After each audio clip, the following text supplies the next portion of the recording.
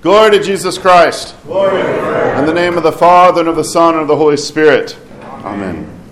Well, we had a wonderful celebration last night for St. Michael and all of the angels. And this morning we commemorate St. John Chrysostom. So I'm going to interweave Chrysostom and the angels together this morning for the sermon, but specifically also starting a series on the anaphora of the Divine Liturgy. Does anyone know what anaphora means? Anyone? Before the gifts. Before the gifts? Before the gifts. Offering. Yes. Where does the anaphora start? Bueller? When we show up? When the wheat is planted. When the wheat is planted. When the deacon says, "Let us stand aright, let us stand with fear, let us attend that we may offer the holy oblation in peace." This is where the part of the Divine Liturgy where we move to the anaphora, the offering, where we are going to offer up bread and wine, and our Lord is going to change that bread and wine into his body and his blood. The Divine Liturgy is working up to this place. We have just gone through, of course, we had the hours before the Divine Liturgy that are preparation before the Divine Liturgy. But let's back up a little bit more. The Divine Liturgy itself is something that we also, there's preparation with the night before, with Vespers or with Vigil, depending on the church that you're going to. That all of this weekend, the Saturday evening, is preparation for contemplation, celebration of our Lord's resurrection. When we come to the Divine Liturgy, of course, starts with "Blessed is the Kingdom," and then we have the antiphons, we have the Trisagion, we have the readings, and then we have, of course, the sermon. All of the beginning part, you could cut it down in the liturgy to the liturgy of the Word. We are, in a few moments, I call it a bridge. There's a few litanies that will follow the sermon, where we will then be marching our way or stepping up towards the anaphora. When the deacon calls out, "Let us stand aright, let us stand with fear, let us attend," this is an actual call to stand up and to attend. If you're used to Orthodox liturgy, you might think this is some mystical meaning, but no, it really means pay attention. Hello, we're at this part. If you've noticed, there's little points in the liturgy where you get all of these, hello, wake up, come back. I know you probably wandered a little bit internally, your mind, your heart. Here we are. This is what we are to attend to. This is the same when the little entrance where we come in with the gospel. He says, "Wisdom, stand upright." That means Sophia proskomen in Greek. Wisdom, pay attention, right? Something is happening. Rouse yourself. Let us stand with fear. To stand with fear. To come before God with fear and trembling.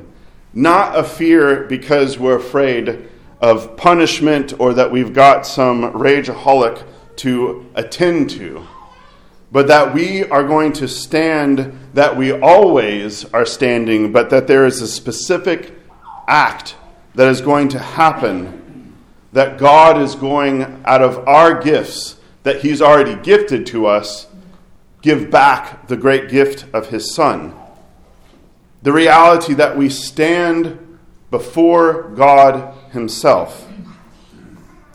There's something about our culture especially, that whenever anything is proper or order or, like a black tie event, there's always going to be somebody who doesn't wear the black tie. And beyond that, not that they don't have the means to it or not, but they'll even justify it, like it doesn't really matter.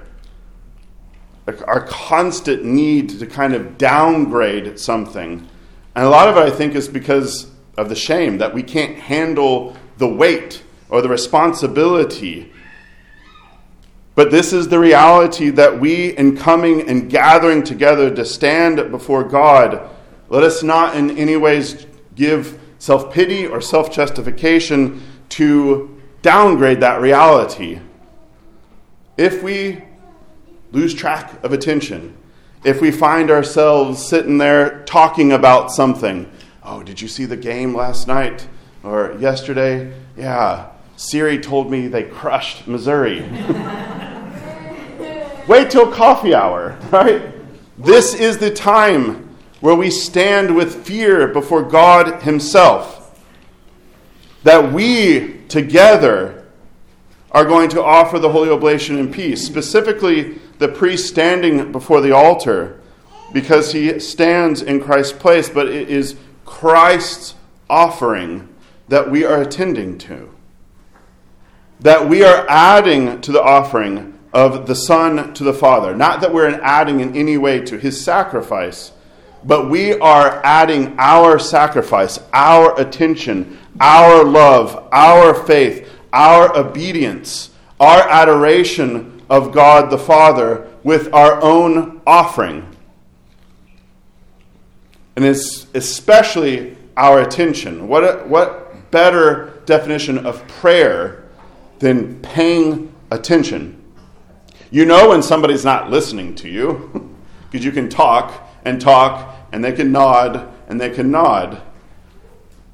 But we, in coming to the divine liturgy, coming to offer up the holy oblation in peace, this is where our attention needs to be.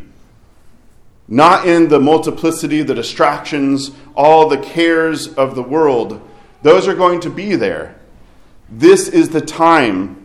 This is a sacrifice of our time and attention given fully to the Creator. So it is something that we stand in reverence and in fear of who God is. The priest gives a blessing to begin the anaphora. The grace of our Lord Jesus Christ, the love of God the Father, and the communion of the Holy Spirit be with all of you. The entire movement of the divine liturgy is what we are swept up into. If you would say the drama of the Godhead, the love of God the Father, the Son, and the Holy Spirit. But for us, we of course know God the Father in the face of Jesus Christ. This is why it is the grace of our Lord Jesus Christ, he who came down and sought us and brought us to God again. It is, of course, the love of God the Father that compelled the Son, not that he needed to be compelled as if he didn't want to, but that drove Christ into the world, and our Lord Jesus Christ said, "Amen, yes, and I have the same love for them." And the grace of our Lord that we experience, that we have come to know who God is, that we call upon him as Father, that we experience in our heart the communion of the Holy Spirit, that we have come to know Jesus Christ, God the Father, the Holy Spirit, and all of the gifts that are rained down upon us. This is, of course, why the priest then exhorts, maybe commands, and lifting up his arms and saying, "Let us lift up our hearts." There's this constant movement in the liturgy to lift up, to attend, to have our minds and our hearts be on high. Because baptized, chrismated, searching after Christ, you are sitting in the heavenly places in our Lord. This is what the entire work of salvation is, that he came to seek us and to bring us into the heavenly places.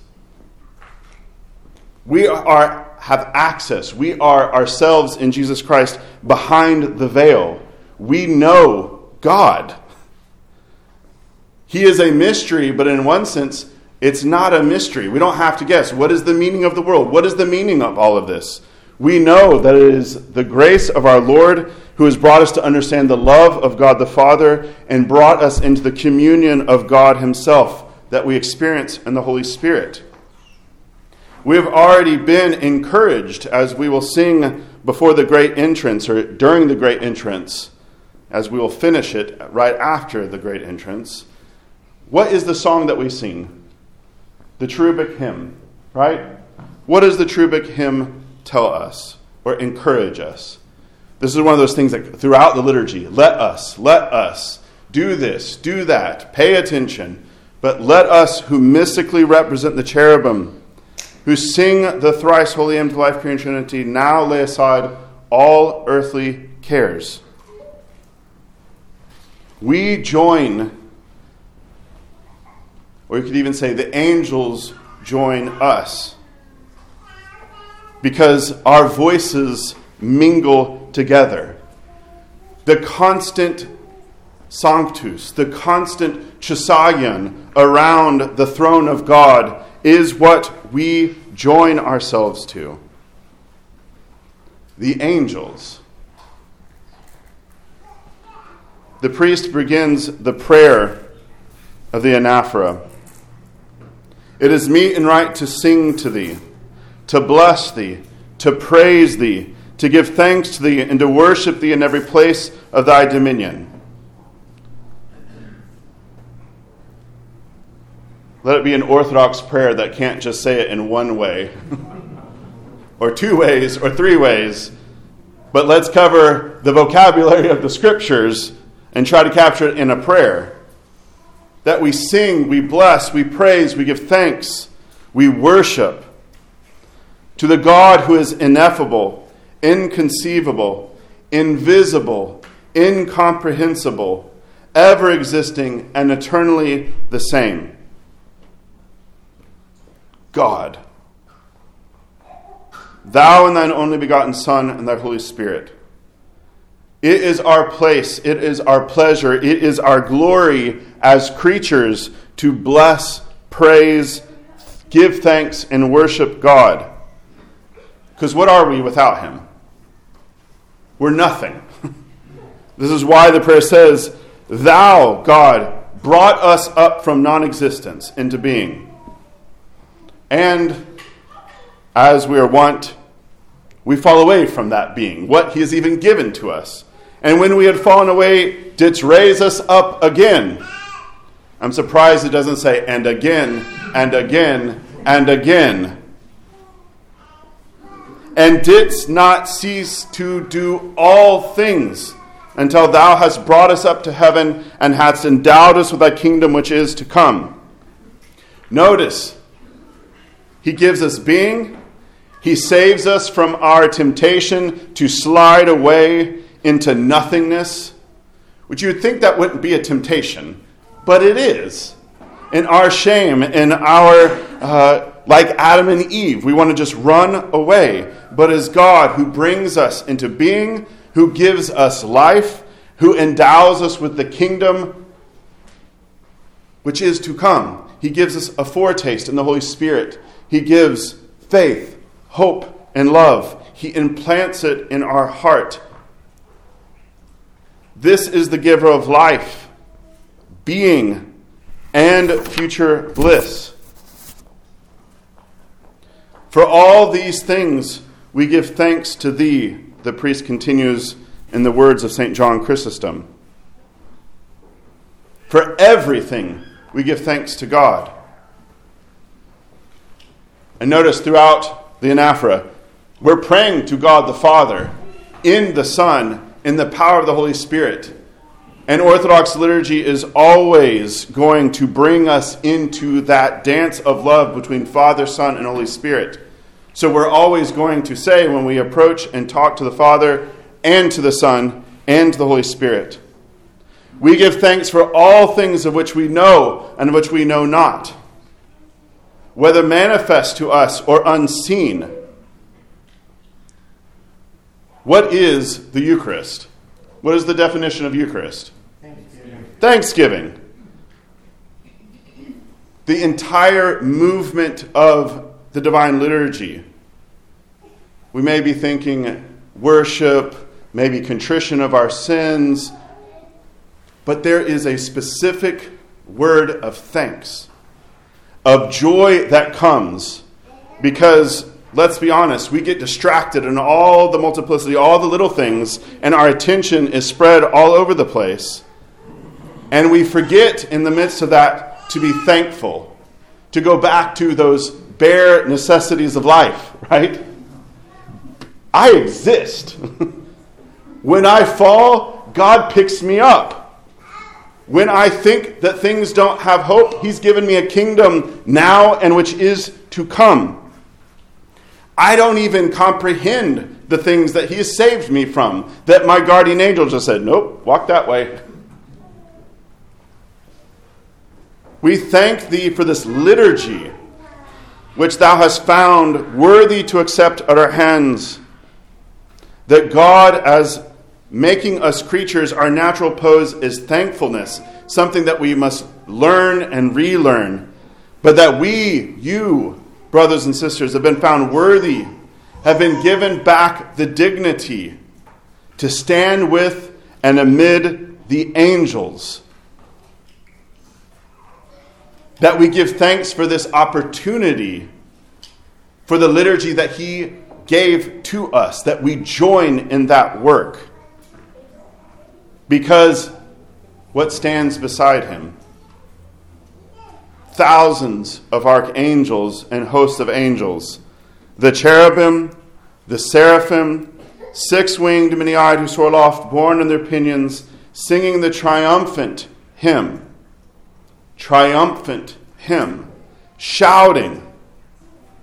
Just even reading this again, they're shouting, proclaiming, heralding forth, and saying, Holy, holy, holy, Lord of Sabaoth, heaven and earth are full of Thy glory. St. John Chrysostom, in his homily on Isaiah 6, where Isaiah is standing in the same throne room that you and I stand in, hearing this same hymn of the angels, St. John Chrysostom says, do you recognize this voice? Is this voice our voice? Or is it the voice of the seraphim? This voice at the same time our voice and the voice of the seraphim, for we join as a choir. Thanks to Christ who has broken down the dividing wall. He has reconciled heaven and earth. Indeed, this hymn was sung before only in heaven. But at the moment the Lord has deigned to descend to earth, He brought this song also to us. He gave us a song to sing. Therefore, the great pontiff or high priest, standing at this sacred table to offer the spiritual worship, to offer the bloodless sacrifice, does not invite us only to listen devotedly, but having remembered first the cherubim, the seraphim, He exhorts all of us to send up to heaven this tremendous song as we belong to their choir. He invites us, the priest. I'm inviting you every time we say these prayers to lift up our thought from heaven, from the earth, and raises up everyone with these or similar words. Sing together with the seraphim. Stand up together with the seraphim. Together with them, extend the wings of your mind. Together with them, let us encircle the throne of the King. In short, as the angels sing, we sing together with them. As the angels stand upright and pay attention, we can stand reverently with them. Just as the angels extend their wings, we can extend the wings of our souls. Just as the angels fly around that throne, our thoughts can be brought to circle round and around God. One of the things about Chrysostom's sermons, if you're used to reading them, and there's a lot that you can gain from them, but you can especially tell that he's not just sat down somewhere and written this out as this beautiful treatise of great Greek rhetoric and everything brought together. But he makes little asides. He will say, and you can tell, he's like, hey, you at the back, pay attention, right? He's encouraging, he's rebuking, he's exhorting. He's like, you guys pay attention to the game. You want to go to the Colosseum and pay attention to that more than you want to pay attention here. So no wonder you're not here. Right? This is what Chrysostom says. It's nice to get a little pinprick into the 4th century. They're just like us. And so for St. John Chrysostom, this movement of offering to God, of our attention, to stand with the angels, this is something that we do with fear and reverence. St. John Chrysostom tells us the church is heaven. We're in heaven now. You can imagine it in this way. If someone would introduce you to heaven, certainly you would not dare to speak to anyone, even when you would see there your father or your brother. In the same way, here in the church, one should speak only about spiritual things, because here is heaven. You should be completely filled with great fear and reverence even before the tremendous moment of the consecration. So it's not just, let's hang out. Oh, the priest is doing something up there. Let's pay attention. He's saying, no, the entire time you walk into the church, fear and reverence. Be awe-filled and attentive before you see the holy veils extended upon the altar and the choir of the angels preceding the priest. I say you even more, ascend in this moment to heaven. Now is the time to ascend to heaven. We've been preparing for this moment, starting last night or this morning with our pre-communion prayers, that we stand before God himself. That, as Chrysostom says, if we were to enter into heaven, we would be enthralled with heaven so much that even if we saw our father and brother, we're not going to speak to them just yet, because we are in the presence of God. There's a lot of practical things that flow from this. There are times in the services where we don't walk around, that we don't leave during the anaphora, before the tremendous consecration, that we are paying attention during the gospel reading, that we, as much as possible within our powers, with a 2-year-old whose diaper gets a little, that's probably going to put you back a little bit, but everything within our powers to be able to be here on time for Blesses the Kingdom, so that we can begin that ascent. And that for our children, this is the time to teach them. It's long, it's arduous, it's hard. But this is how they learn to stand, to attend, to not just wander around, but to stay with you as you attend as much as possible with their distractions to what is happening. Monkey see, monkey do. When the Word of God and the Church Fathers stress the sacred and transcendent dimension of divine worship, they invoke the angels as examples to be imitated. This is following the letter to the Hebrews that describes angels as liturgical spirits. They are the first adorers of Christ, the incarnate Son of God. We sing with them, we can stand with them, we can extend the wings of our souls, and our thoughts can circle around the throne of God. We need that angelic worship, that example for us, so that we can begin to attain to the purity of the angels. In all of this paying attention to God, remember, if we go back to the gospel that we had today, what was the lawyer trying to tempt our Lord about? What are the commandments?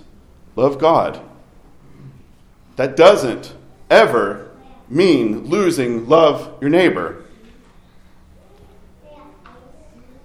The Levite and the Pharisee went to the temple.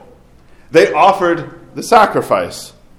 They attended to the law, and yet they did not attend to the man beaten and broken at the side of the road.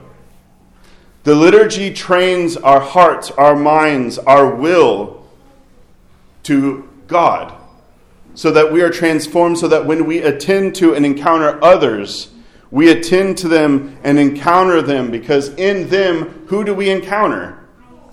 Jesus. St. John Chrysostom is very strong on this. You might be saying, he has got a lot to say. There's a lot that he has to say about the Eucharist and attending to it and receiving it in an honorable way. St. John Chrysostom says, you honor this altar because it receives Christ's body. But him that is himself the body of Christ, you treat with contempt when perishing. This altar may you find everywhere. It's not just us who's gathered here, but you can find them everywhere. In the ancient world, he says, in lanes at marketplaces. You can find them the highways, the byways. You can find them at Kroger. You can find them at Walmart, McKay's, wherever. This altar that you find in someone else, this is where you, St. John tells us, can sacrifice it upon every hour. There's this altar that we receive from him, and then there's the altars that we encounter in other people. From this, too, sacrifice is performed. As the priest stands invoking the Spirit, so do you invoke the Spirit, not by speech, but by your deeds. For nothing does so sustain and kindle the fire of the Spirit, but this offering.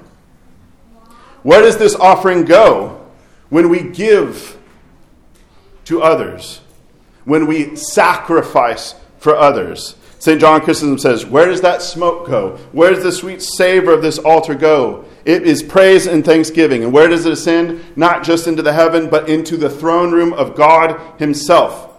Your prayers and your alms have come up before God. The sweet savor which the sense perceives doesn't just go into the air. It goes into the very presence of God.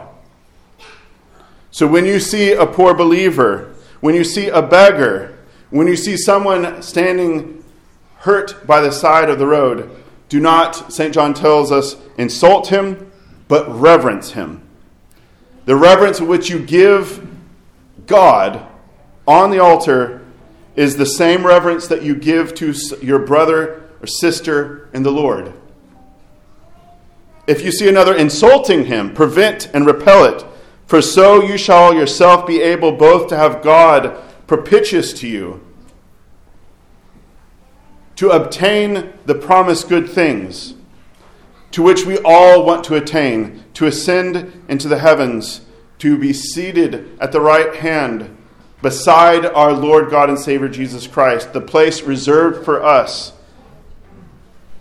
that we may give grace and love, that we may receive the grace and love that Jesus has given to us men, by whom and with him, to the Father and the Holy Spirit, be glory, might, honor, now and forever, into the world without end. Amen.